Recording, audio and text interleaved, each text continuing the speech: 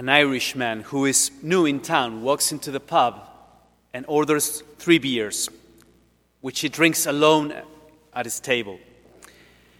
As this continued every day, finally the bartender went up to him and asked, "Folks around here are wondering, why do you always order 3 beers?" And the man says, "You see, I have 2 brothers, and one left for Australia and the other one for America.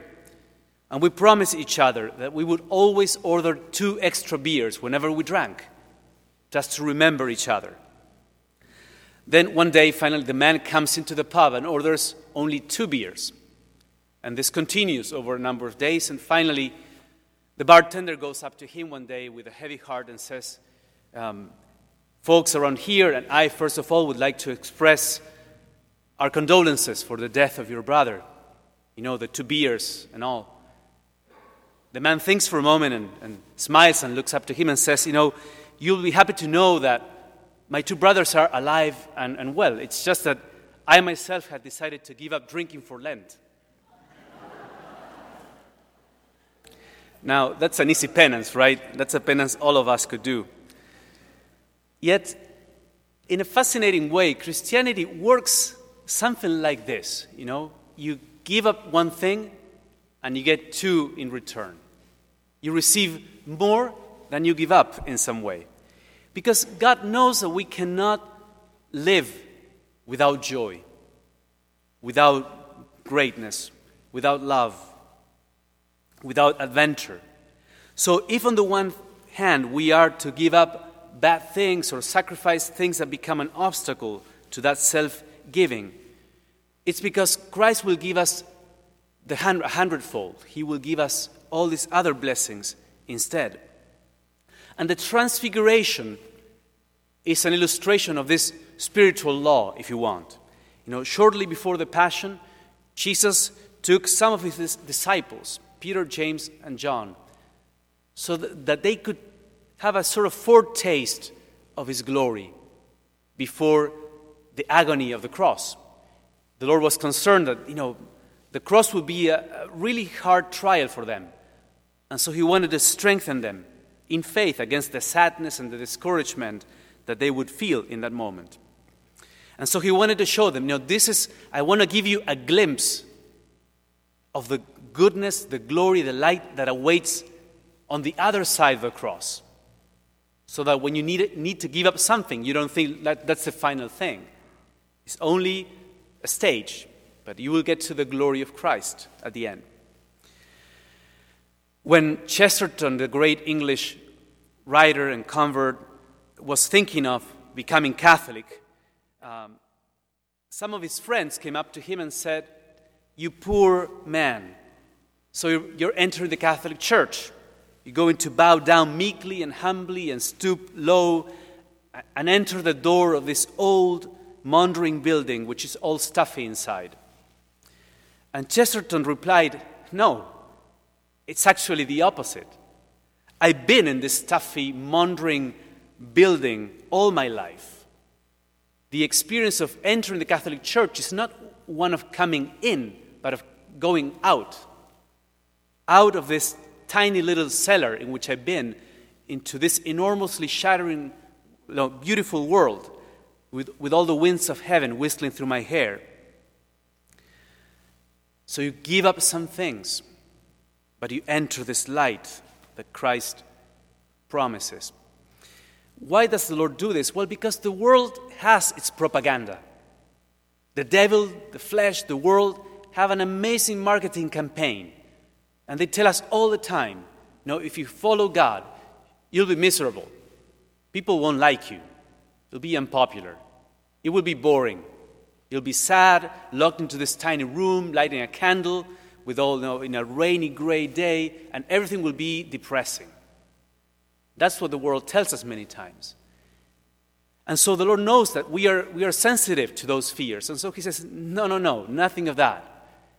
If you follow me, I want to give you a glimpse right now of the glory that awaits. And that's why he draws us to him, not through fear or threats. Not, you have to do this or else you'll suffer punishment. He says he draws us in through his glory, through bonds of love and friendship, offering us this great adventure, this great path of service to others and to Him. And so this is like a new luminous world that the Lord opens before us. And many people that go through a conversion time or go back to Christ experience this in the beginning, especially in the beginning, right? For example, they experience what it is to experience the presence of God, this profound connection with Christ. One of our students who recently went through a retreat, and we had a prayer of the Holy Spirit in that, she received the Holy Spirit in a very powerful way, very visibly, and she said, I've been always Catholic. I always recited these prayers with my grandma, and I went off to college and kind of dropped my faith, but I never imagined that you could relate to God this way, that you could experience God so close as I've experienced Him in this retreat. I remember some years ago also another man who was suffering from panic attacks. He was suffering greatly. Many times he felt like he would choke and he needed medication. He was invited to a retreat, and in that retreat he sensed he didn't want to, but he was called to go to confession. He was struggling. Finally he went. After 15 years, he confessed, and the Lord gave him, aside from forgiveness, the healing of this. He came so light, and he says, since then, my anxiety has left me. I have not needed to take any medication ever since. Another glimpse of light. Recently, a married couple here told me, that when they finished college, they were living their Catholic faith, and they came to Washington, D.C., and they made St. Anne's their home. And they wanted to have the same experience of a Catholic community that they had in college, but they didn't find it yet. And so, they told me we began to pray that this would become a reality. And so they prayed, and as you know, we began the 7 p.m. Mass almost a year and a half ago, the Alpha course and other activities for young adults and families. And then they came to me and said, this is exactly what we had prayed for, this sense of community and friendship that we're starting to see to grow here at St. Anne's.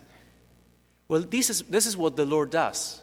You see, He surrounds us with this world of light, with a new sense of purpose, with friends and community, with the presence of the saints in our lives. At times He gives us the gift of healing, or He gives us an experience of how close He is to us and how much He loves us. And you may ask, where is all of that? Because some people may say, well, I have not experienced it. Well, I would say this may have a different flavor for each person. To each one of us, the Lord gives a different manifestation of His light so as to encourage us, right? And usually He points to a path. He says to us, this path here leads to the mountain of the Transfiguration. But He doesn't move your feet to climb. You need to enter in. You need to climb those paths. For some people, maybe going back to confession. For others, it may be to start to pray more deeply or read the Bible. For others, it may be to join a group that does works of mercy and helps the poor and people in need. So my invitation for you in this Lent is to be attentive to those opportunities, to those trails that open up and lead to the mountain of the Transfiguration. So have you experienced these glimpses of the glory of Christ that the Lord has given in your life? Have you seen them? What would those bonds of love or those glimpses of light be for you? Or has the Lord been opening trails lately? Well, maybe if you have not seen that light yet, maybe enter those trails. Maybe through a good book or a retreat, some involvement in the church. The Lord says, seek and you will find. We need to seek in order to find. Let me just conclude with two things. Number one is that at times in the spiritual journey, it is very common that the Lord initially gives us signs and glimpses of this light. He gives us special consolations and signs of His presence. And after a moment of great discovery in your faith, you may feel very close to God, have these great feelings of comfort and strength and joy. And after a while, these feelings may subside. Well, some people feel that when that happens, it's because they have lost their faith or their connection with God in some way. And I would say, no, that is common actually. Because initially, see, the Lord wants to strengthen you. He wants to boost your prayer life. He wants to really encourage you in that connection with Him. But after some time, when you start being consistent and walking in faith, the Lord says you don't need those signs all the time. And so He may not be giving you those glimpses constantly, as it happened with Peter, James, and John. This happened once in their lives, and then they didn't see signs every single time. And finally, a recommendation here, something we might do right now in this Mass, is ask the Lord, what should I do to enter that trail that leads to the transfiguration? When you receive Jesus in Holy Communion today and you go back to your pew, spend a few moments in conversation with Him, asking Him, Lord, how do you want me to enter the world of faith? What should I do to see that you're close to me and to receive those signs of encouragement that I'm needing right now? Show me what I should do. May we pray.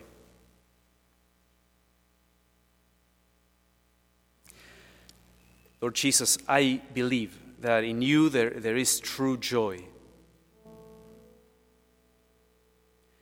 That life with you, Lord, is much better than anything that this world can offer. So let me experience that at this time in my life. I need those signs, Lord. I need those glimpses of your glory. And give me the eyes of faith to discover your presence.